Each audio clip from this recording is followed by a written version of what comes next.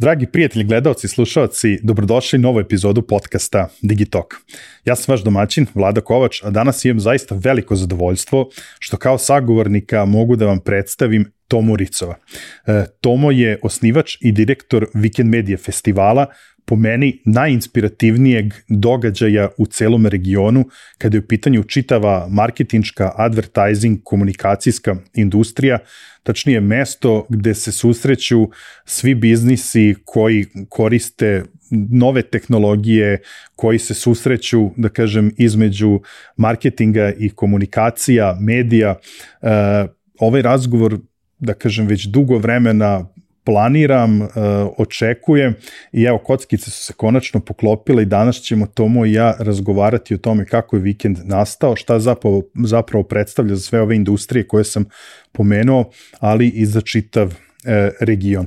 Verujem da je ovo razgovor koji zaista vredi čuti, zato budite strpljivi još svega minut, dva.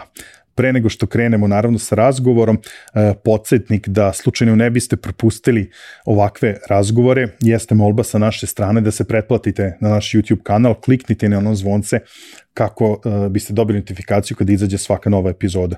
Ukoliko vi imate neku ideju koga da dovedemo kao sagovornika ili koju temu da obradimo u DigiTalku, slobodno mi pišite na info@digitalk.rs, ja ću vrlo brzo odgovoriti, a za sve, da kažem, ostale stvari najbolje da nas pratite na društvenim mrežama, tu smo najaktivniji i tu najbrže možemo da reagujemo ukoliko imate bilo kakav komentar ili sugestiju.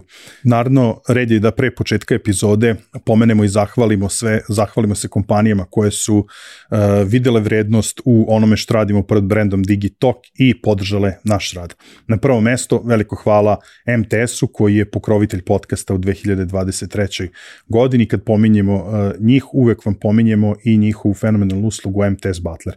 Naime, kada vam treba pomoć prilikom izbora ili aktivacije bilo kog od MTS servisa iz digitalnog ekosistema, MTS Butler vam pruža svu pomoć koja vam je potrebna, bilo da želite da aktivirate novi ili da upravljate postojećim servisom, vaše je samo da ga pozovete. Veliku zahvalnost dugujemo i našim partnerskim kompanijama, pa tako zahvaljujemo se i prijateljima iz OTP banke za podršku podcastu i preporučujemo vam njihovu novu M-Banking aplikaciju, a posebno da probate opciju da sami menjate i postavljate limite za svoje kartice. Novu OTP M-Banking aplikaciju možete da preuzmete sa linkova koji se nalaze u opisu ove epizode. Naravno, zahvalnost dugujemo i drugim partnerskim kompanijama, a to su Mastercard, Ananas e-commerce, Ideja online prodavnica. Kad pominjemo Ideju, ne zaboravite promo kod DigiTalk 500 koji vam omogućava 500 dinara popusta koje možete ostvariti prilikom vaše kupovine. Svakako tu su naši drugari iz izdavačke kuće Finesa, pa ćemo i u ovoj epizodi dvoje vas nagraditi sa primjercima Finesenih knjiga. Za sve vas ostale ostaje da stoji promo kod DigiTalk koji vam omogućava 10% popusta na Finesenom sajtu na već onako snižena izdanja. Sada krećemo sa razgovorom. Zdravo Tomo, dobro mi došao u DigiTalk. Bož, bolje vas naš, super mi je, dugo smo se pripremali za ovaj razgovor, a konačno je tu. Jeste, ja moram da priznam, ovo je jedan od razgovor koji najduže priželjkujem sa jednom posebnom emocijom. Ja verujem da ste to već shvatio sad ovih par minuta pre početka snimanja, koliko je već da kažem, ona energija iz mene krenula da izvire na sam pomen Weekend Media festivala. Ali ajde negde da krenemo redom, mada ja verujem da će ceo ovaj razgovor danas biti posve drugačiji. Tema nam je jedan događaj, po meni, kao što sam ti malo pre rekao, najinspirativniji događaj u regiji, Weekend Media festival, čiji si ti osnivač i direktor. I vrtećemo se u celom razgovoru oko vikenda, svega onog što vikend nosi, što nosi za industriju, što nosi, da kažem, za vas kao marketinšku, komunikacijsku, medijsku zajednicu u Hrvatskoj, ali svakako obzirom da sam ja tu negde iz iste industrije, volio bih i da čujem tu priču, da kažem, sa strane event menadžera, šta je to što vas sve ove godine da vozi da ne odustajete i da kažem, bez izuzetka svake godine budete sve bolji i bolji. Ali ajde da krenemo od tebe, jer sam ja čitajući intervjue o tebi shvatio da danas kao sagovornika imam zaista posebnog čoveka. I mislim da je ovo prvi put da imam nekoga ko je za sebe rekao da ga je muzika najbolje profilisala profesionalno. Ti si tokom i 80. godina bio i čuveni DJ u nekim čuvenim zagrebačkim klubovima, osnivač si kluba Peppermint, vlasnik si agencije Peppermint sa partnerom Borisom Kovačekom, pomenuo sam Weekend Media Festival.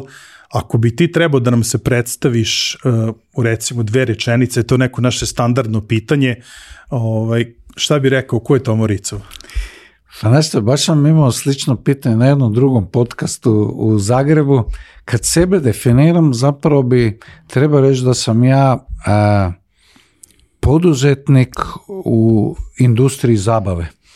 Ako bi to moglo, znači sve je vezano uz, mislim, možda engleska riječ entertainment bolja, ali ja zapravo sve, dobro si primijetio, meni sve vrti oko muzike. Od početka me odredila, ja sam kao klinac se zapalio za taj rock and roll 50-ih, to je bilo 80-ih, to je bilo relativno čudna muzika, onda je to postalo dosta in, zato što se pojavio taj rockabilly. Ja sam imao ploče, onda sam počeo raditi svoje tematske večeri, zapravo počeo sam raditi evente, a da nisam znao, i onda je tako, ušao sam u marketing, možda kroz event marketing, znači radio sam evente, a da nisam znao da radim evente, onda je to dobilo ime, i onda se kasnije razvijelo. I tako je došlo i do Weekend Media, otvarali su mi se te različita vrata, različiti interesi, i zapravo cijeli moj život je tako, nije kalkuliran, nisam imao nikakvu viziju da ću ja biti nekakav poduzetnik, niti sam ja mislio da ću se baviti eventima, ali zapravo sam spajao stvari koje su mi pasale i tako se dogodilo od tih, što si rekao, klubova do festivala. Sam napravio neki zaokružen projekt na način da nastojim kombinirati više svjetova, i sama ideja za Weekend Media Festival je nastala tako da sam ja vodio televizijsku produkciju tada velikoj, najvećoj regionalnoj marketinškoj agenciji DigiTalk, i onda sam, posjećujući neke televizijske festivale poput onog u Kanu, vidio da zapravo postoji interes ljudi iz regije da se druže. To je još bilo dosta nisu svi, zapravo niko nije vjerovao da će se htjeti ljudi, i politički, nismo bili koji danas zapravo. Politika nas je uvijek razdvajala, a ja sam vidio da ljudi se žele družiti, i onda je tako došlo i do tog Weekend Media Festivala. Ja ću se još malo zadržati na muzici, jer ako mene pitaš, ako nekoga muzika vodi kroz život, mene to automatski asocira da tu ima izuzetno puno strasti i da tebe suštinski i ta neka strast vodi kroz posao, i mislim da je tu uvek nekako recept za uspeh. Jer ako radiš ono što želiš, da ima to nešto što te odavde vuče, onda nema šanse da ne uspeš. Da, to je točno. Imao sam predavanje na Ekonomskom fakultetu baš s tom temom, pretvori strast u posao.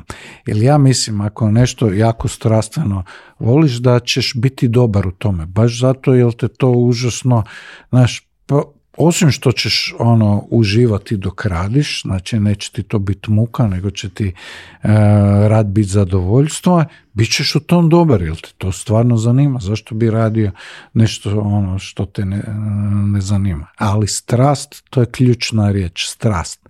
Znači ta muzika, ja sam toliko strastveno volio. Ja sam bio tad naravno je bilo teško doći do ploča, do informacija, do bilo čega, ali to je mene pretvorilo kog ja jesam. Ta količina straha, meni je ta strast vodila, tako sam se ja i usudio biti DJ. Meni je bilo najnormalnije, nikad prije nisam puštao nigdje.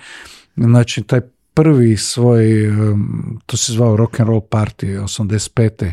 se dogodio u Zagrebu. Ja sam jednostavno došao u klub, ja hoću svoj party i ja ću puštati muziku. Ja sam osnovao band koji je svirao taj rock and roll. Napravio sam, moj prijatelj je radio scenografiju, drugi prijatelj mi je nabavio neki video pa se vrti. Znači imao sam multimediju, imao sam scenografiju, imao sam band, to je bio pravi event. Ja sam to kao najnormalnije stvari. Isto tako sam se ušetao na radio, tadašnji omladinski radio, kasnije 101, i rekao sam ja hoću svoju emisiju. Ja hoću puštati rock and roll. I to je ta strast. Tebi, kad imaš strast, ništa ti nije problem. Samo ideš. Danas kad gledam, sve to bilo suludo, ali jednostavno to je meni bilo normalno. Sad, pošto mi ovdje, da kažem, neke ljude iz sveta rock'n'rolla onako posmatramo na jedan posebno emotivan način, isto sam, pošto sam ja, rekao sam ti malo kasnije, počeo i ušao u industriju, ja sam od 2017. prisutan na Weekend Media festivalu, ali prosto da si ti to, da kažem, tu neku svoju strast u muzici i ajde da kažem, taj deo novog vala, još iz tog zagrebačkog Kulušića, kad ste puštali muziku, preneo i na prvi Weekend Media festival, gde su upravo, da kažem, predstavnici Novog talasa, uključujući našeg Vladu Divljana, bili. To mi je onako baš bilo posebno drago kad sam čuo. Pa to sam naročito ponosan na to da smo uspjeli to nagovoriti. Zapravo desila se situacija da sam ja shvatio da u industriji koju ja jesam, tad bio marketing i medijskoj, da su svi DJ iz tadašnje Kulušića kad sam ja bio, znači Ozrenka, Celjak, Beli i tako dalje, da su bili tamo. Ja sam rekao, ok, idemo napraviti Kulušić reunion. Kao, ponovo ćemo se naći, ali zašto ne bi neko svirao? Pa ajmo neki novi val, pa najbolje bilo Vlada Divljan, pa smo onda, i tako mi je svirao Vlada Divljan na prvom. Fenomenalno. To je bilo 2008. godine. To je bilo 2008. Da. Sad, od 2008. danas smo na pragu 16. izdanja Weekend Media festivala. Ako bi sad povukao neku paralelu, koja je stvar koja se najviše promenila tokom ovih 15-16 godina? Pa znaš što je najbolje kod vikenda? Što se malo promijenilo. On se užasno malo promijenio. Mislim, nekad ti se u životu posreći pa sve odmah postaviš kako treba, a to je Weekend Media festival. Stvarno je, kako sam ga ja zamislio tada, tako on izgleda manje više, naravno varijaciju mijenja se, mora se mijenjati, inače bi dosadio, ali da se pametni ljudi iz cijele regije, to je jedini regionalni pravi festival, da se nalaze na jednom mjestu i u opuštenoj atmosferi, znači neformalnoj atmosferi, stare tvornice sa puno barova, koncerata, partije i tako dalje, da pričaju o važnim stvarima. I to je ljudi, jednostavno ovo što si ti rekao u našem razgovoru prije, ti kad jednom uđeš kroz ta vrata, ti kod da si u nekoj zoni mira, ljubavi, svi se tamo vole, svi se osjećaju dobrodošli. Isto o čem smo pričali, ljudi jednostavno skinu gard. Tamo ljudi koji su nepristupačni u Beogradu ili Zagrebu ili Ljubljani, do kojih ne možeš doći, ne možeš dogovoriti sastanak. Jesi za kao može, jesi za pivo može. U 2 ujutro se dogovaraju poslovni dilevi, čak hrpa dobrih suradnji je proizašlo upravo tog druženjima na šankovima. Ne, tu bih isto sad još jednu stvar dodao, jer svemu sam kažem, eto, znači koliko, 5-6 vikenda, ali sam bio svedok svemu ovome što si rekao i o to 2 ujutru da se sklapaju poslovi, ali ima jedna stvar koja je fenomenalna, baš ono što ti kažeš kada se prođe kroz vrata tvornice, ako se za neku industriju može reći da je puna sujete, to je marketinška industrija i to je, verujem, da je nešto što delimo u celoj regiji, ali tamo kao da to nestaje. Znači, nema veze, da kažem, iz koje si ti agencije, iz koje si kompanije, sa kog si medija, tokom celog dana svi su tu zajedno, svi pričaju, uveče su svi na istim žurkama, na istom koncertu, nekako kao da im je to da kažem, neka vrsta bega iz tog nekog svakodnevnog odela koji moraju da obuku kada odlaze na posao. Pa to je ta moderna riječ inkluzivnost. Mi zapravo svi se osjećaju kao dio zajednice tamo. Bez obzira što su u pravom radnom životu konkurencija. Tamo nema, i to je isto ta stvar koju sam uveo od početka, da nema nagrada. Jer dotadašnji festivali koji su organizirali, recimo marketinški u Hrvatskoj, su imali nagrade i čim su nagrade u pitanju, tu je neka zla krva, nešto se ne vole, priča se o nekim namještanjima, tu se lobira, i dosta ljudi se osjeća da je oštećeno. Yes. Postoji druga stvar, da se dijeli previše nagrade i svi dobiju nagrade pa su svi kao sretni, ali besmislene. Te nagrade ništa ne znači. Niko ne zna za mnogo tih festivala i nagrade, neće se sjetiti tko je prošle godine dobio ikakvu nagradu ili jednostavno nisu bitne. Tako da tom činjenicom da nema nagrada, ja sam samo ljudi su potpuno onako rasterećeni, neke natjecanja međusobnog iskorištavaju tu i nije uopće čudno vidjeti iz tih konkurentskih televizija zajedno na šanku, piju ljeti se jednostavno puste, ne osjećaju se ugroženi i osjećaju se ja kao nekav direktor festivala i mi kao Peppermint, agencija koja organizira festival, nastojimo u suradnji sa svim posjetiteljima festivala, posebno sudionicima programa, da jednostavno oni sami kreiraju što žele, kako se žele prezentirati, ne da im mi dajemo nekakve kalupe, svako može što hoće, može se promovirati, ne mora se promovirati, može imati svoj prostor, može imati dio u programu, može imati radionicu, znači svi mogu šta hoće. Nemamo mi sad neke zadane kutije koje ti ovo možeš, ovo ne možeš, svi mogu sve. I nama čak nije ni problem kad različiti mediji recimo rade izvan prostora tvornice duhana koje nisu direktno nama. Dobro, nek bude što više događanja oko samog festivala, to je opet daje neku vrijednost. Mislim, apsolutno. Ipak si u Rovinju. Sad da ti baš želiš biti non stop u prostorima neke stare tvornice, ti si u jednom od najljepših gradova u općim prostorima, ne da se hoćeš i prošet. Možda otići na neki otok, otići na parti na brod ili otići na negdje u gradu, na neki dobar event, super, to je super. Tako da, mi nastojimo samo održavati da se ljudi stvarno osjećaju posebno, da se osjećaju dobro i kad se vrate da su nadahnuti. Znači to, da i program, da ne bude to samo druženje. Mislim, druženje je osnova zbog čeg ljudi dolaze, networking. Kakav god bio program, ljudi u prvom redu dolaze zbog druženja. Mi prodamo većinu karata prije nego što program ikad objavimo.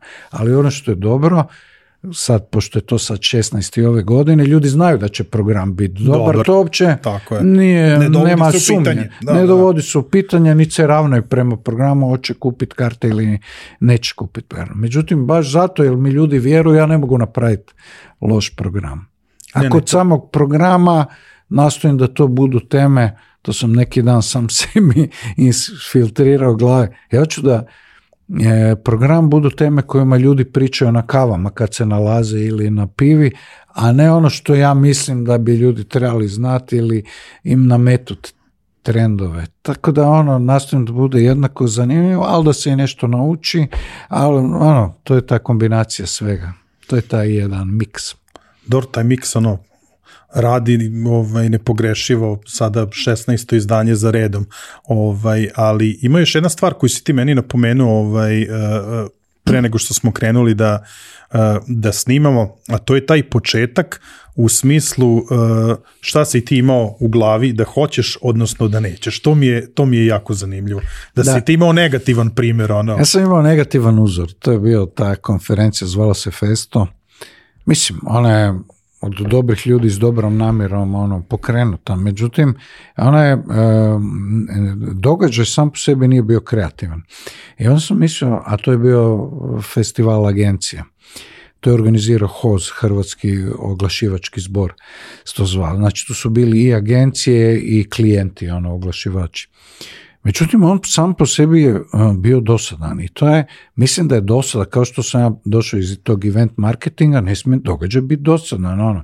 Možda ti trebaš nešto promovirati, ali svejedno mora biti zabavan. Ljudi ne možeš gnjaviti ljude, znaš, mi smo često koristili prije riječ preeventski, kad ti sve hoćeš sad promoviraš, ne znam, mobitela, onda imaš i neki ples na svili i imaš neke plivače, sinhrono plivanje, imaš bend, imaš DJ-a, imaš balet, ne možeš sve, pusti ljude na miru, ljudi se hoće zabaviti, napravim dobru zabavu, nemoj gnjaviti.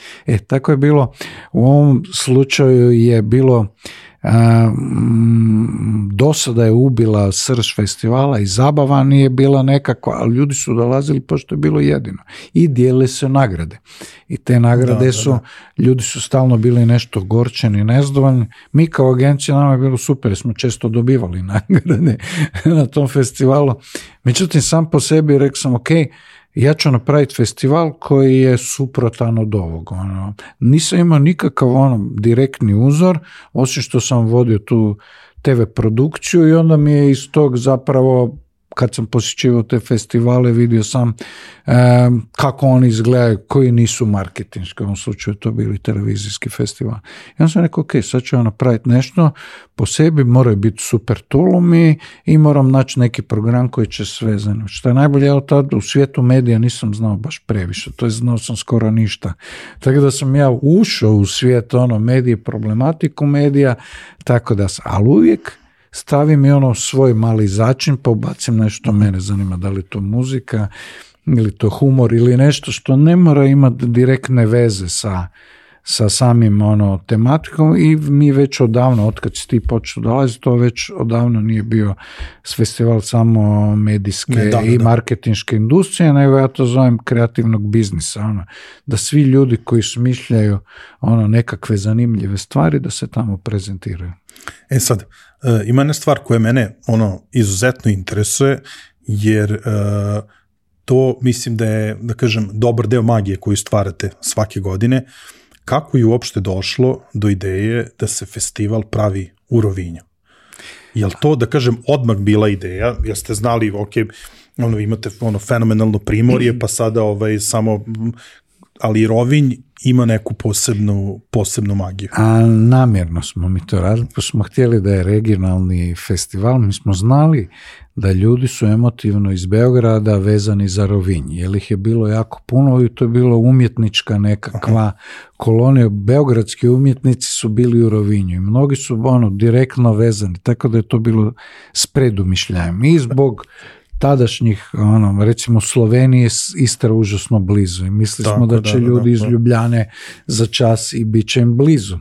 A kad dolaziš iz Srbije ti je svejedno. Sad kad si već došao, znaš da li ćeš ti ići sad u Opatiju ili Rovinj, ti je manje više svejedno. I druga stvar, tamo je taj naš partner Adris s kojim smo mi radili, s kojim smo bili povezani. On je mi smo ko agencija, tadašnja agencija koja je radila evente, smo otvarali tu novu tvornicu duhana u Kanfanaru i zapravo tu se rodila ta ideja, to jest mi smo htjeli u Rovinju su nam rekli da oni nemaju za to nikakvu pogodnu dvoranu, onda smo obavljali di ćemo, šta ćemo, onda smo se, to jest ja se sjetio da smo mi otvarali novu tvornicu duhana, da mora biti negdje neka stara tvornica duhana i tako smo zapravo došli u te prostore, to su bili skladište i parking. I onda smo mi došli u taj parking, sparkirali auto i imamo dvoranu, to je to. I onda kažemo ovima iz Adrisa, kao super, ovo nam je genijalno, pa di, pa tamo, pa di tamo, pa tamo parking, gdje je kraj parkinga? Ne kraj parkinga, parking je dvorana. Kao, ma ne možete tamo zvati ljude. Možemo, to je fenomena. Ne možemo, možemo, kak smo mi već bili u toj event industriji sprakticirani da i prostore pretvaramo, da uzimamo originalne prostore, pretvaramo nešto drugo, mi smo odmah znali, mi smo vidjeli kako to izgleda, taj parking, da je to genijalna dvorana i onda tako je imali smo, ajmo reći, i sreće i razumijevanja i tu nam je i Adris odmah bio partner i mi smo rasli sa Rovinjom, odnosno sa Adrisom, odnosno s Maisom koja je stalno otvarala nove hotele i mi smo pretvorili grad koji tad nije bio nikakav kongresni festivalski grad u pravi kongresni centar, jer oni do tad nisu ni znali da imaju tu dvoranu, a oni su rasli. Sad se to zapravo iz Opatije cijeli taj biznis se preselio u Rovinj zbog nas, tako da je to primjer idealne nekakve suradnje. Sad moram nešto da podelim sa tobom, malo ste nam bili otežali, ali uspeli smo da ispunimo, ovo je nešto da kažem onako intimno porodična priča. Moji roditelji su pre 40 godina svoje svadbeno putovanje imali u Rovinju i bili su u hotelu Eden. Hotel Eden pre 40 godina nije ono što je sad Hotel Eden. Ali eto, zbog COVID-a i svega toga, oni ni to, pošto je 40 godina bilo baš 2020. godine, nisu uspeli to da realizuju i znam da je meni tata stalno, ja kao gledao sam, ono je sad mnogo drugačije, kaže, ono je mnogo skuplje, ono i tako je, rekao, dobro tata, sad vidjet ćemo sve, ali sestra i ja smo ih obradovali, oni ove godine će svoju godišnjicu proslaviti u Edenu u Rovinju. Pa to je odlično. Mislim, kad smo mi počinjali festival, Eden je jedini bio prezentabilan hotel, znači park je još bio onaj prastari park, to je stvarno bio onak, još 80. je naš hotel, Eden je bio najbolji hotel u Rovinju tad i onda su oni polako otvarali hotel, što je opet nama donijelo na nekoj vrijednosti, jer ti stalno dolaziš, mi smo postali zapravo omiljeno odredište i baš publika iz Srbije, iz Beograda, tamo rado dolazi, čak ja mislim da je to fanovi vikenda su možda veći i tu u Beogradu nego što su u Zagrebu, zato što je to nešto posebne, onda mi svi pričaju kako se spremaju, pa gdje su rezervirali večeru, pa znači, nama je to onak, dosta često idemo u Rovinj radi različitih razloga, imamo još neke druge festivale, pa nam je to kao normalna stvar, a u Beogradu vidim da je to posebna stvar, da se ljudi specijalno o tom vesele, pričaju o tom i osjeća se ta neka, to mi je kad je bila prvi nakon pandemije, taj 2021. i onda znam kad su došli prvi ovi gosti iz Beograda, kad smo se vidjeli, ta oduševljenje, ljubav, zajedništvo se pokazalo stvarno odlično. Ali posebna emocija te 2021. godine, prvo veče i novi fosili, kako je lijepo vidite opet.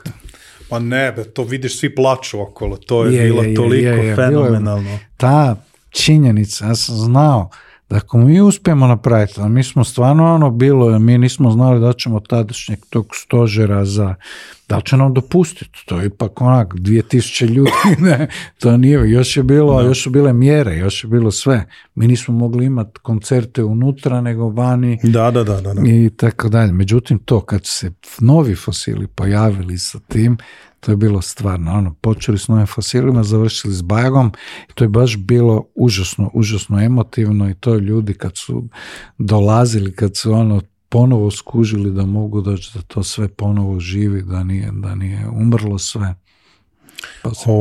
Ja mislim da je to i najbolji neki pokazatelj. Ja sam tokom COVID-a, da kažem, menjao to poslovno odelo, izašao sam iz jednog brenda događaja koji sam vodio 8 godina i kretao sam u priču sa novim, sa DigiTalkom, gde sam i sada. I sad kad smo rekli krećemo, nova priča i sve to, ja sam samo ljudima rekao, ja ću na sve da pristanem, samo nemojte niko da mi kaže da ćemo da radimo online konferencije, to ne postoji, to je nešto što prosto ljudima ne treba, ja se apsolutno slažem sa tobom, najveći deo ljudi na događaj dolazi zbog tog networkinga, atmosfere, energije, i zato smo mi malo i sačekali do 2022. ja zaista mislim da kad napraviš događaj koji ima takvu dušu, koji izazove takvu emociju kod ljudi, da je to nešto što zaista može jako dugo da traje. A recimo, pretpostavljam da vi imate sad već i neku ozbiljniju saradnju sa gradom Rovinjem. Doprineli ste značajno u razvoju turizma, onda kažem, produžili ste im sezonu ako ništa drugo. Makar je sad, mi imamo problema, evo sad, mi smo je toliko produžili da sada je taj 9. mjesec i njima puna sezona, to više nije. Mi kad smo imali prvi, bili samo nešto super malo austrijskih turista, ali grad je bio mrtav, restorani su bili zatvoreni, tad. To je izgledalo kao napušteni grad. Sada, to izgleda kao da je 1.8., kao da je usred sezone. Znači, mi imamo problem, ili je nama teško toliko smještaje u hotel, koliko god oni izgradili hotela, za vikend su uvijek traži soba viška i cijene isto su sad sezonske, nisu kao izvan sezone. Prošle nedelje sam rezervisao smještaj i osjetio sam to. To je jednostavno, to je sad, mi smo njima uveli da je 9. mjesec normalno, a imamo tu super suradnju sa, znači, Adrisom, koji imaju pod sobom i hotelsku tu kompaniju Maistra. I s njima stvarno super, baš mislim, to je ta win-win situacija. Čak i mi, koliko njima više platimo kao klijent nego što oni nama daju kao sponzorstvo, ali nam daju stvarno puno, stvarno smo zahvalni, ali to je toliko to se i njima 100 put vrati, a nama je to nekakva, ajmo reći sad već pupčana vrca, čak i zbog tog nekog praznovjerja neću micati taj datum koji je, to je kraj ljeta, ali još uvijek ljeto. Još uvijek je ljeto, još uvijek je, ti se možeš kupati, samo, baš sam razmišljao, u zadnjih 7-8 godina ja nisam uopće uzeo kupače, jer ne pada mi na pamet kakvo kupanje, tak gdje je Weekend Media Festival, to je zadnja stvar koja mi je na pameti. Ne čak da ne bi se ja stigao, nego mi je previše stvari se događa istovremeno da bi ja sad trošio vrijeme na kupanje. Da. Ali upravo sad što si rekao, mislim da je jedan od glavnih razloga zašto ljudi odavde vole da idu, a to je to zato što je to poslednji vikend leta. I imaju priliku da ga provedu u Istri, u čašu Malvazi, ako imaju sreće da se okupaju negde, dobro provedu, budu sa ljudima iz industrije i kažem, mislim da je to kao mogućnost da poslednji vikend leta provedeš na jednom tako magičnom mestu, da je to, kažem, jedan od glavnih razloga zašto ljudi odavde možda toliko vole da idu u Rovinj. Pa ja mislim da je to zato i razlog zašto svi toliko opušteni, jer to je po meni je uvijek 9. mjesec bio najljepši mjesec u godini. Jer ljudi, i to u gradu, u Zagrebu recimo, ljudi se vrate s ljetovanja, odmorni su, još je lijepo vrijeme, pocrnili su, dobro se osjećaju, ali još je laganini, nisu počeli ozbiljno raditi. Tako je. I to je točno to što si ti rekao, je zapravo svi to shvaćaju, ok, to je to, nakon ovog moramo početi raditi, ljeto je gotovo, super je, nakon tog počinje ozbiljan posao i to. Što ja i koristim naravno za ove sve te najave, da neki projekti koji su bilo koji od tih industrija, različitih takozvanih kreativnih biznisa, da se najave kod mene, jel? Svi računaju, ajmo reći, 1.10. da je to. Još se kombiniraju neki odlasci na more, vikend i ovo, Weekend Media je zadnji i onda, mislim, zato se i zove vikend. Ja sam na neki način vikend si sugerirao opuštenost i ljudi su to tako prihvatili. Ne, taj deo sa poslednjim vikendom leta da provedeš na mestu kao što je Rovinj je zaista, mislim, ne znam šta bi drugo mogli da mi ponude da bi se odrekao toga.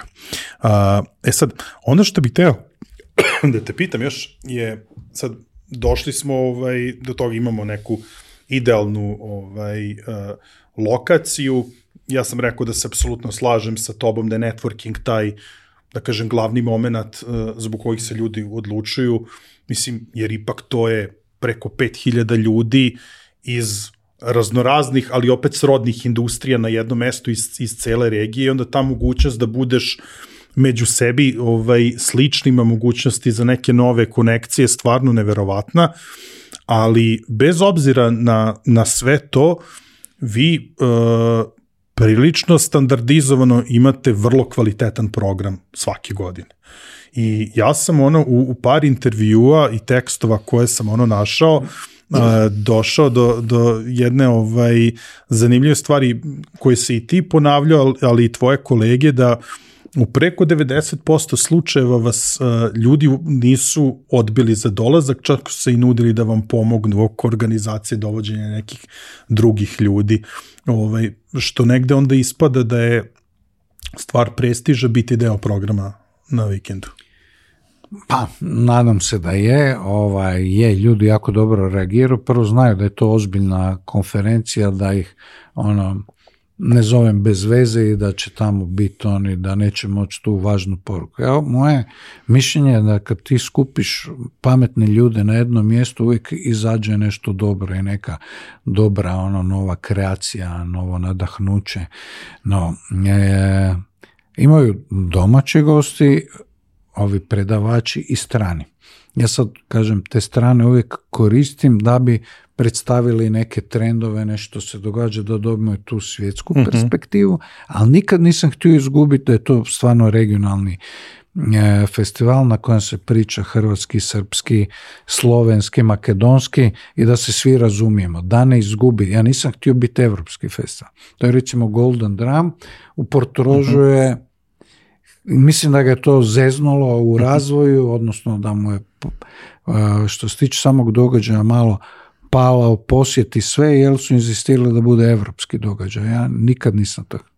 Znači, domaće predavače realno ne trebam nagovarati. To je, kažem, pozovem i ako ikako mogu, ako nemam i druge obaveze, da uvijek dođu i zapravo ja s njima, s predavačima kreiram program. Ja nemam sad, ja mogu doći tebi i reći ja bi to i to, ali ja više to vodim kao razgovor nego samo kao ideju. Ajmo što ti misliš, šta bi ti predložio, kog ti misliš da bi još mogli pozvati i tako da.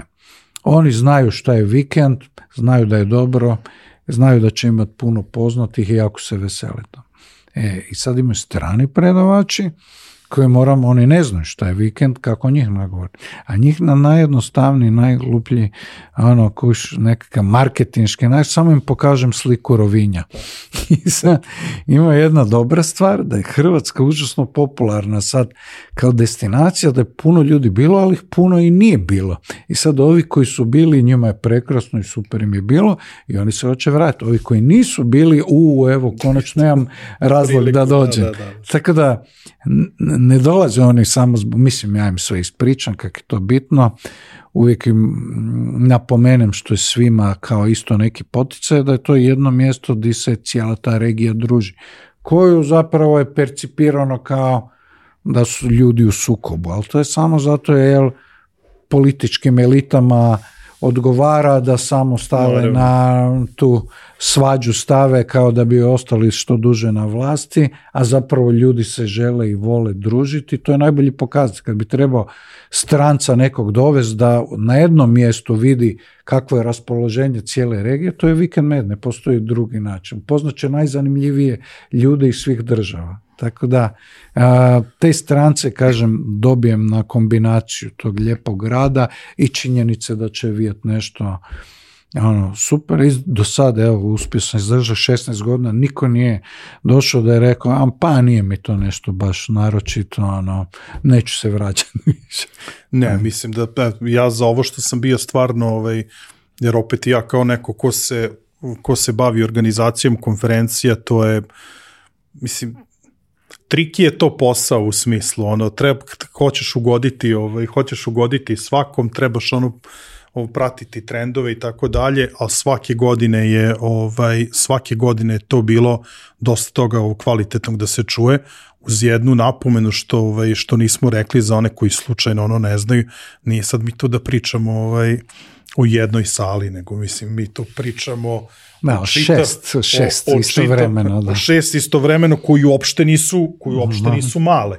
Da. Tako da i u svakom trenutku ima ljudi, je puno i traži se stolica više. Traži se stolica više. Mislim, sad sam izračunao da mi možda imamo sve skupa oko recimo 2000 mjesta najviše, mjesta, da.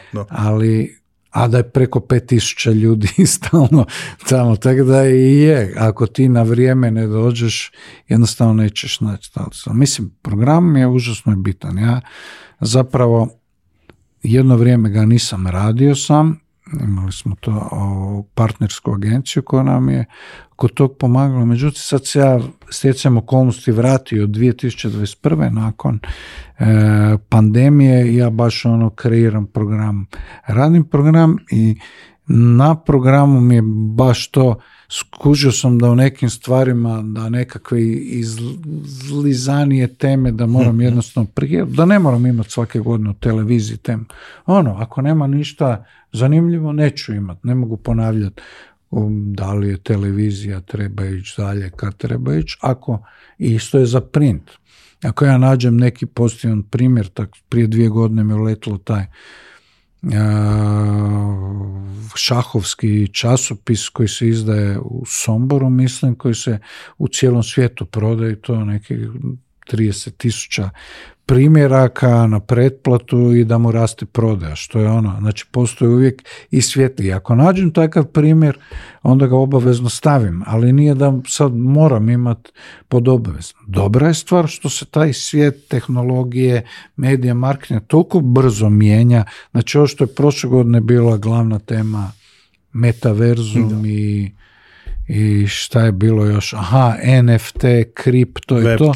Web3, potpuno je u godini dana je nebitno, to je nevjerojatno.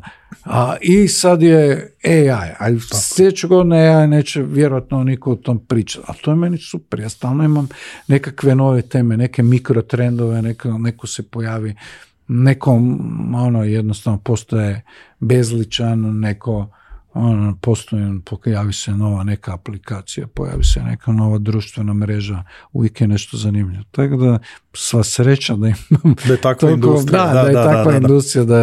A ja onda dodajem još i film i ove godine ćemo imati i proslavljanje jednog danskog fotografa, ratnog fotografa. Nastojim imati što šarolikije, da svako nađe za sebe. Znači, mislim, ja znam da čak s tim programom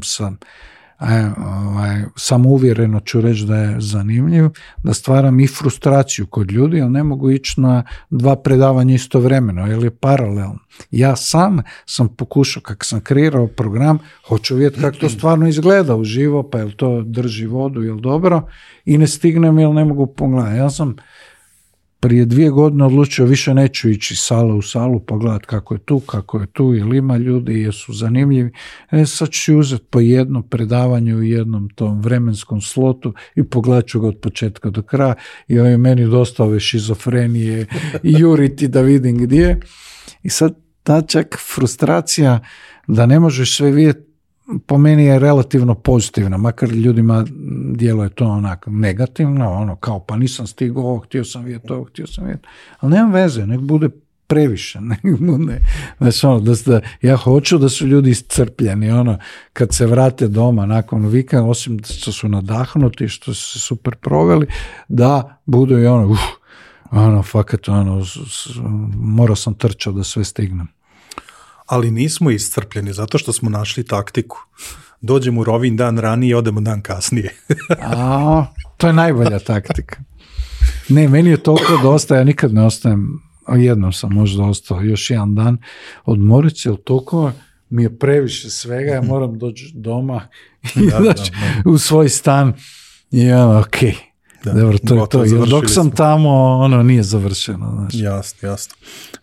Sad kao zaokružili smo krug oko festivala, šta on sve obuhvata. Sad ja bih volio da čujem tvoje mišljenje. Sad, znači, kada si kretao, sam si rekao, pre 15-16 godina, ti suštinski nisi bio toliko u toj industriji, kretao si više možda iz tog sveta muzike, organizacije, događaja, ali danas, kada su sve ove godine festivala iza tebe, jel bi mogao da izdvojiš možda neke kao ključne tačke, koje su to najveće vrednosti koje festival pruža industriji na, da kažem, na nivou cele regije?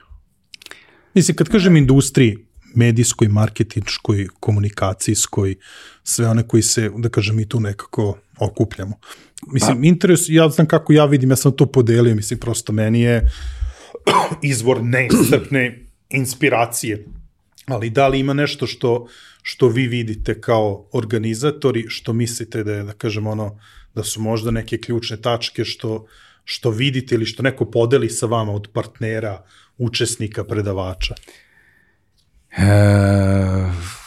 Pa imamo, mislim da je nekoliko vrijednost tema. Tak. Jedna je sigurno od tih ključnih točka da se ljudi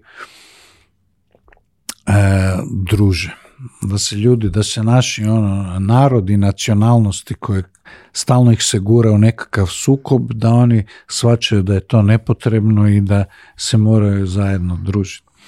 Jedan poznati srpski komičar je rekao da kao pa moramo i mi normalni negdje da se družimo, ne samo ovi nenormalni. Tako da to je jedna stvar. Druga stvar, mislim da je mi govorimo da je ta industrija bitna.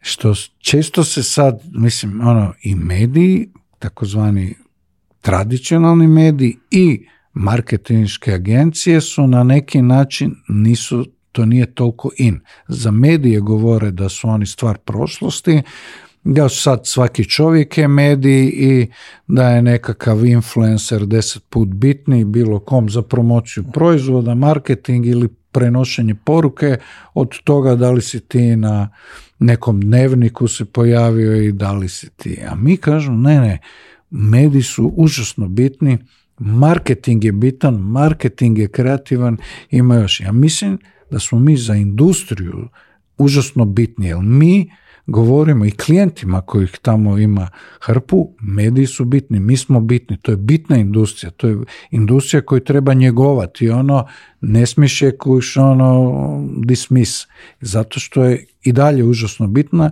i bit će bitna. Ja mislim da je to, osim što kažem, sklapaju se poslovi, ljudi se dobro provedu, svako ima hrpu razloga radi čega treba doći, ali mislim da je ključno to da mi dajemo važnost jednoj važnoj industriji i da zbog toga važnost vikenda je baš bez vikenda, mislim da bi bilo to, cijela ta scena bi postala možda neprimjetna. Jedno vrijeme je IT je u velikoj modu ili je nešto digitalno ili su to influenceri ili tako dalje, ali mi u tom kontinuitetu stalno pratimo što je bitno i što nije bitno. Nije sad samo da se bavimo tim. Mi sve važne teme želimo staviti. Mi nije da smo propovjednici svega što mediji rade ili marketing i da je to dobro. Ne, nego preispitujemo. Mi smo imali prije 2 godine ovog psihijatra njemačkog Manfreda Špicera koji je govorio pandemija pametnih telefona. To što sve ti je dostupno i to što je fenomen i sve te aplikacije tebe zapravo, posebno kod djece, što smo sad naučili nažalost na nedavnim događajima, da jednostavno stvaraju krivu percepciju, krivo ih odgajaju i to ne može se prepustiti stihiji i tehnološkim tvrtkama da upravljaju mozgom ili mozgovima naše djece i tako dalje. I to je, znači, prije 2 godine smo imali predavača koji je točno to upozorio, koji je rekao, tipa, digitalizacija škole je najgluplja stvar koju smo ikad uveli, uključujući i u Njemačkoj. Zašto mi to radimo naše djece? Znači, mi preispitujemo sebe, di smo, šta smo i o važnim stvarima se priča i mi se nadamo da te poruke dođu do što većeg broja ljudi, da se o bitnim temama bitni ljudi pričaju. Sad sam se ja zamislio, mislim, jako, jako dobro si rekao. Sad isto tako mislim, kako malo pre kad sam te pitao šta se promenilo od 1. do 16. izdanja, pa si rekao malo toga. I onda u glavi vrtim slike i onda kao svake godine taj kao ulaziš kroz kapiju, ulaziš i sve nekako liči. Uvek tu bude i nekih sličnih ljudi, ali opet sve drugačije. Mislim, ista je ta energija i sve to. Sad mene interesuje da li da li imate neku viziju za, ne znam, za narednih 16? Prosto, da li postoji nešto što želite da menjate, da unapređujete, ali ovo te sad pitam iz konteksta zato što sam ispratio da je tu bilo, da kažem sada nekih, uslovno rečeno, više bih rekao noviteta nego promena. Ispratio sam ovu novinu sad, kao što ste ovde produžili sa Weekend Media festivalom sezonu na jesen, pa sam vidio da je proletos bio Weekend Food festival. Jer je to, da kažem, opet kao neka vrsta, da kažem, eksperimenta ili možda, da kažem, nekog novog pravca razvoja? Pa to je neki novi pravac razvoja Weekend brenda. To što smo uspjeli u toj medijsko-marketinškoj široj industriji, mi smo shvatili da ima prostora u drugim industrijama. Recimo u prehrambenoj industriji, ali ne zovemo to prehrambenoj industriji, nego mi smo to baš krenuli iz pozicije više ugostiteljstva, restorana, barova. Da. I ajmo reći gastronomije. Mi smo htjeli svijet gastronomije i onda opet ja o tom sam vrlo veliki laik, makar i sam suvlasnik jednog restorana, ali ajmo reći da sam laik. Tad mi se otvorilo, ja imam užasnu tu znatiželju, ja mislim da je to najbolja stvar kod mene, da me nešto želim, volim se baciti u nešto o čem nemam pojma, pa da vidim šta će se dobro izroditi. Ali mislim da je vikend super kao koncept dobro koji se može primijeniti i na druge te industrije. Tako da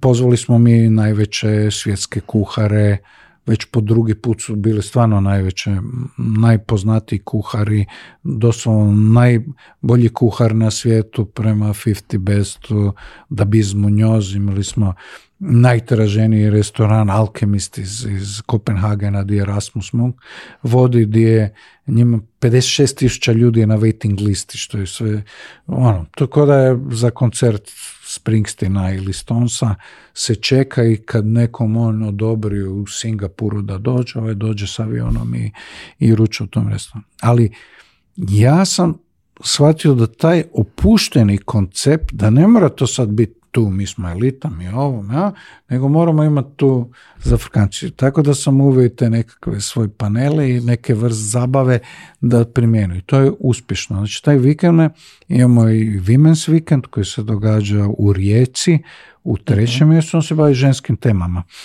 Isto se u staroj jednoj eksport drva, to je stara hala koja je Rijeka je bila grad kulture, nesretno u 20. godini, tako da su ga otvorili i zatvorili odmah cijeli taj događaj, ali mi je ostalo dosta te industrijske baštine, obnovljenih zgrada. To je, mislim da je to koncept i na kraju smo došli do sporta, u Zadru imamo taj Sunset se zove, ne zove se ovaj put vikend, ali možda je to greška, treba mislim i njega staviti pod vikend, koji zapravo isto ta opuštenost, sportski medij, to sa našim prijateljem Pitom Radovićem, koji je i jedan od najpoznatijih uopće sportskih producenata, ima 44 Emija, vodi od Superbola do prenose Lige prvaka za Ameriku, tako da je on. I tu smo isti koncept, nekakve opuštene. To je neka vrsta razvoja. A s druge strane imamo, ove godine je taj HR Weekend. Sad sam to sam vidio, da. Znači, mi smo sad shvatili na panelu koji smo imali prošle godine, koji se zvao IT je IT, da je veliki problem cijele tadašnje IT industrije bilo kako oni nalaze ljude. I onda su zapravo oni pričali da se oni moraju maknuti tog svojeg HR, human resource sektora, da bi mogli privući ljude. Ali nije da oni samo trebaju, znači taj employer branding je promijenio cijelu igru, znači nije da ti sad biraš između 1000 najboljih ljudi pa ćeš izabrati ko ti je najbolji, a javljat će se 1000 i 1000. Ne javlja ti se niko, ti želiš sad da si najbolja kompanija na svijetu, moraš se namučiti da dobiš najbolje ljude i onda oni ne prodaju samo tipa iz Rimca, koji je proizvođač predivnih električnih, najboljih, najluksuznijih na svijetu, nego oni moraju prodati i Hrvatsku i Zagreb kao željenu destinaciju za rad. I onda zapravo se čime bavim marketingom i PR-om. I oni moraju steći oni se moraju povezati. I onda smo shvatili da HR je toliko onak postao kompleksan i od onog klasičnog kadrovske službe je postao neka znanost gdje rade psihijatri, psiholozi, marketingaši i tako dalje. I onda smo tako došli do HR vikenda i onda smo rekli, ajmo ga staviti prve godine, ne znam, to isto za mene potpuno novo područje, idemo ga mi staviti u sklopu Weekend Media festivala da vidimo koliko će ljudi uopće biti zainteresirano. Ja sam mislio, super, možda ćemo dobiti još 100-200 ekstra ljudi koji će opet komplementarno se povezati sa drugim i oni moraju izaći svog zatvorenog kruga, jer ja zapravo nisam imao događaj, nikakve dodirne točke sa tom HR ekipom, jer oni su bili svijet za sebe, na neki način zatvoreni. Ja rekao poluautistični. Ja sam rekao i oni se moraju otvoriti, ajmo mi to napraviti. Zapravo užasno dobar odjek. Ne da će ih biti 100-200, vjerojatno i prema 500-600, možda i 1000, nemam pojma, ali je užasno je dobar odjek, jer o toj temi HR-u pristupamo na novi način. I hoćemo mu dodati opuštenost i zabavu i sve i da ti ljudi zapravo povežu međusobno. Ne, meni se to kad sam pročitao, to radite sa The Guardianom. Sa The Guardianom, tako je. Zapravo Daniel Ackerman iz The Guardiana već godinu dvije nagovara na to, pa tu ti je bitno, ajmo napraviti nešto s HR-om. Isto što me Pit Radović, ajmo nešto, kako ti radiš ovaj vikend sa medijima i marketingu, bilo bi super da primijenimo na sport. Jer kaže, sportska poslovna događanja su dosadna. Kako on kaže, sausage fest, znači frajeri u odijelima u nekakvim ovim hotelskim salama. Kaže, sad ako imaš super govornika je super, ako nemaš onda je bez veze. Ali nema taj vibe opuštenosti. A to smo uspjeli sad ove godine u Zadru napraviti, to da se svi osjećaju baš to inkluzivno, kao velika obitelj, da je, znaš, u lijepom si gradu, ljeto je, i Hrvatska, to iskorištavamo stalno činjenicu da je ona jako da je svi žele posjetiti, pa to. Eto, tak da brand, što se tiče samog vikenda, na njemu non stop moram i mijenjati. Ja znam da moram mijenjati stalno i nove formate. Prošle godine smo uveli tu pušionu. Zapravo svi pričaju o svojim super uspjesima i kako, dobro, ajmo mi o neuspjesima. Neuspjes je sastavni dio uspjeha, pa ajmo, to svi skrivaju ko zmija noge, ali kod nas, u našim prostorima, neuspjeh se baš ne tolerira. Što je potpuno krivo. Već u tim pravim kapitalističkim zemljama moraš doći do neuspjeha da bi došao do uspjeha. I tebe se potiče da radiš greške. Da sam mi Pit Radović, kojeg sam spomenuo, rekao da mu je prvi šef na CBS-u rekao, moraš napraviti barem 8 grešaka ove godine. Znači, ne da ih namjerno radiš, nego da pokušavaš nešto novo. To je sastavni dio njihove kulture. A nažalost nije naše. Mi smo drugačiji odgajani. Njima prije će dati fond novac nekom ko je 5 put bankrotirao na nekakvom projektu, jer zna da je naučio nešto. Kod nas, ako si 3 put ili jednom bankrotirao, pa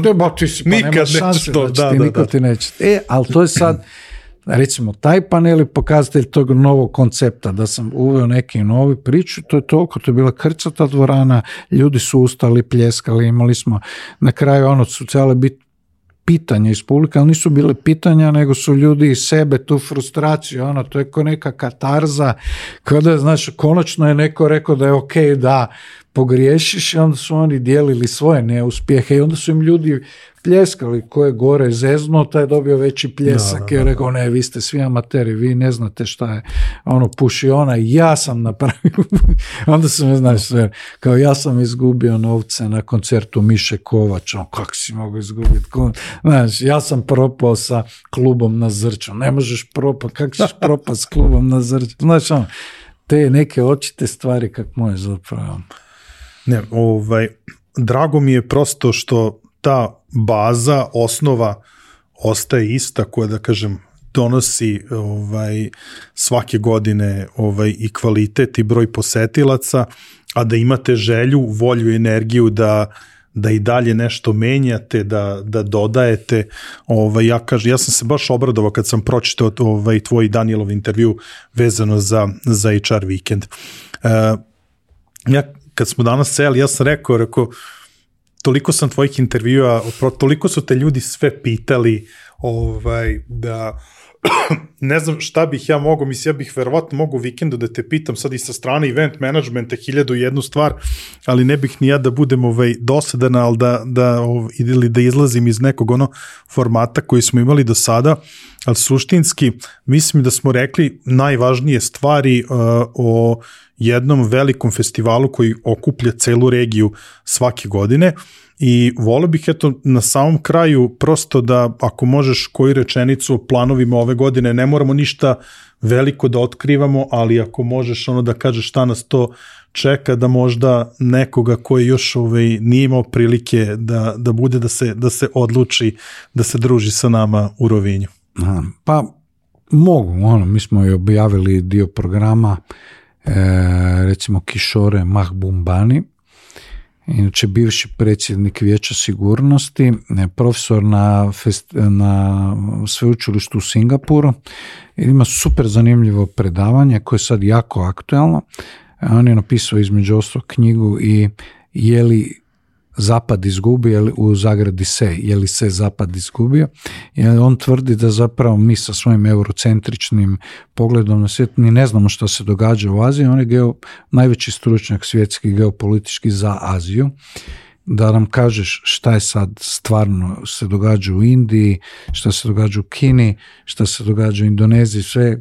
On tvrdi da je Zapad već i Europa i Amerika onako u debelom zaostajanju i da je možda taj takozvani zapadni svijet možda vladao 200 godina u 2000 godina, pa je to nebitna fusnota sad samo taj zapad prevla zapada uglom i on će nam reći zašto. Inače i savjetnik različitih vlada azijskih i tako dalje. Super predavač. Imat ćemo i Tanju Golesić. Ona je porijeklom Hrvatska,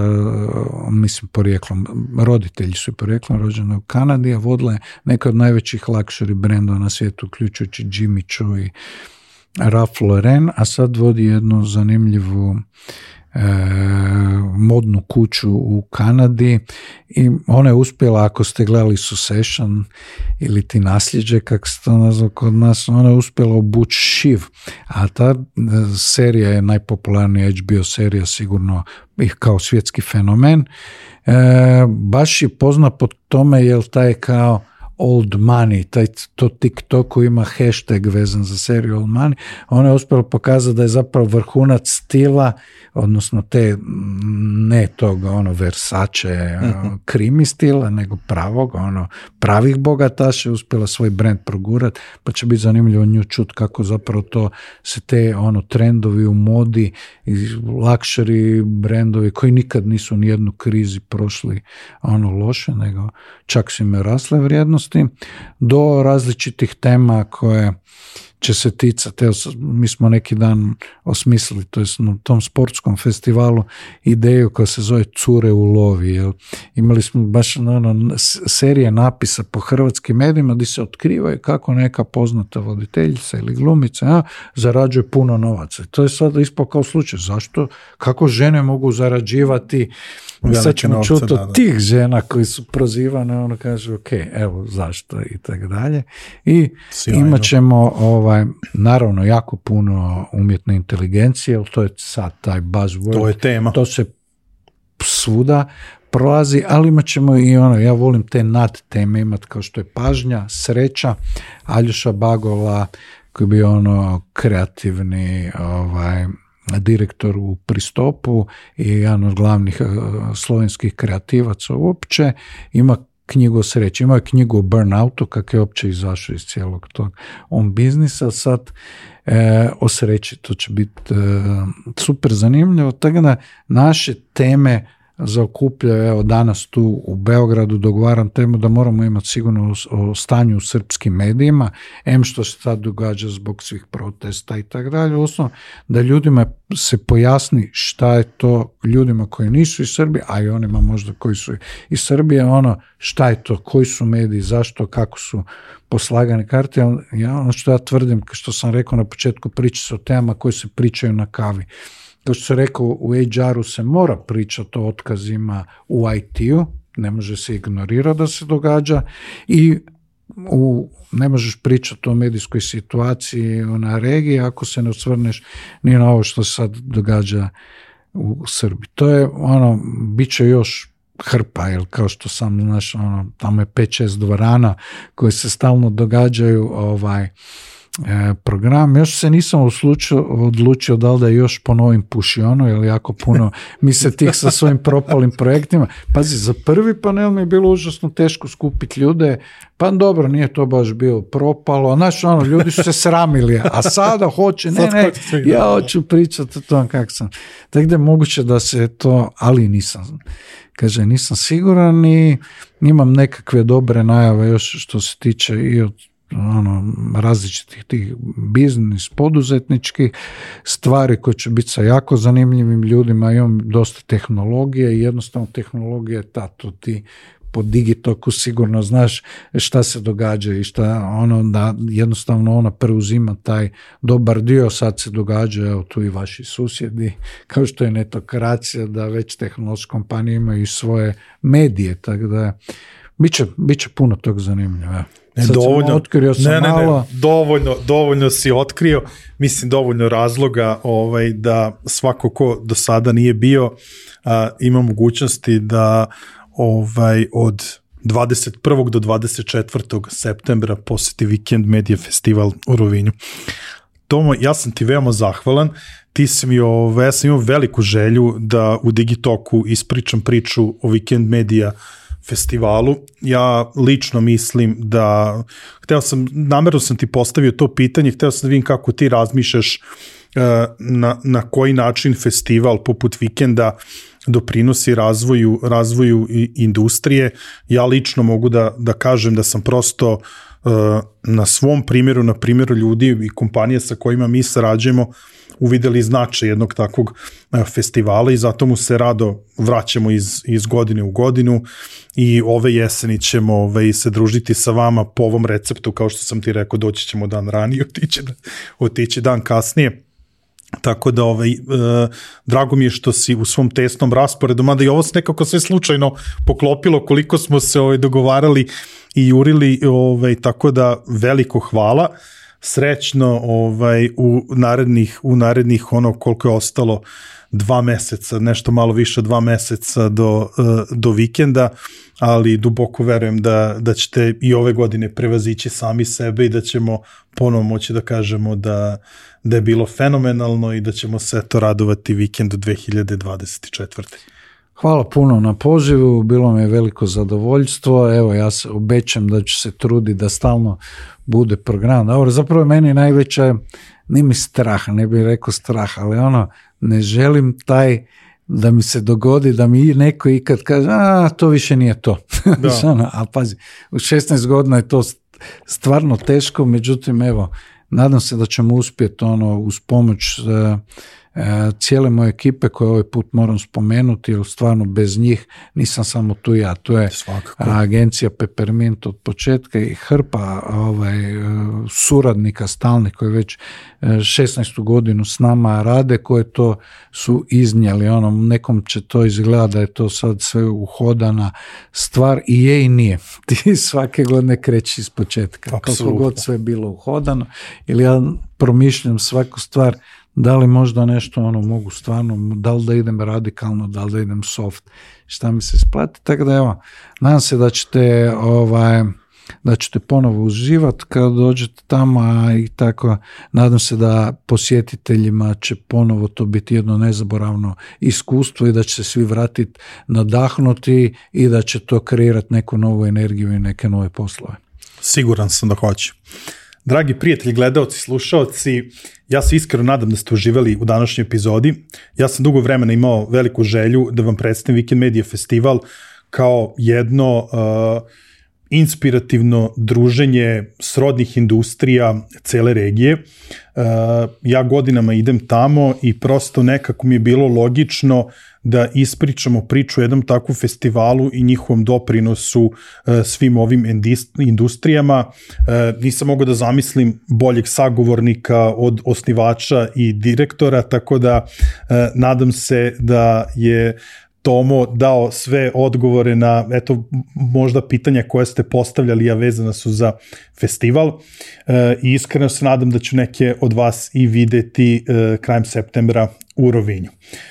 Sve vas ostale, ukoliko imate ideja koje sagovornike da pozovemo, koje teme da obradimo u DigiTalk podcastu, napomena da je najbolji način da to uradi tako što ćete nam pisati na info@digitalk.rs. Ja ću vrlo brzo i vrlo rado odgovoriti na sve vaše mailove. Zapratite nas na društvenim mrežama, zapratite naš YouTube kanal. Na društvenim mrežama smo nekako najaktivniji, najbrže odgovaramo ukoliko imate neko brzinsko pitanje za nas, ali u svakom slučaju nama znači kada vidimo, da kažem, neki vaš engagement, da li na mrežama, da li na YouTube-u, jer tako pratimo i koliko naša DigiTalk zajednica raste. Na samom kraju, veliko hvala svim onim kompanijama koje su prepoznale vrednost onome što radimo pod brandom DigiTalk. Na prvom mestu veliko hvala MTS-u koji je pokrovitelj ovog podcasta u 2023. godini i naravno veliko hvala našim partnerskim kompanijama Mastercardu, OTP banci, Ananas e-commerce-u i Ideja online prodavnici. Za Ideju ne zaboravite promo kod DigiTalk 500 koji vam daje mogućnost da ostvarite 500 dinara popusta prilikom posete njihovoj online prodavnici. A sa nama su i drugari iz izdavačke kuće Finesa. Dvoje vas koji budete najbrži sa komentarima nagradit ćemo sa 2 primjerka Finesnih izdanja, a za sve ostale naravno važi promo kod DigiTalk koji vam omogućava 10% popusta na Finesinom sajtu na već onako snižena izdanja. Vidimo se naredne nedelje. Ćao!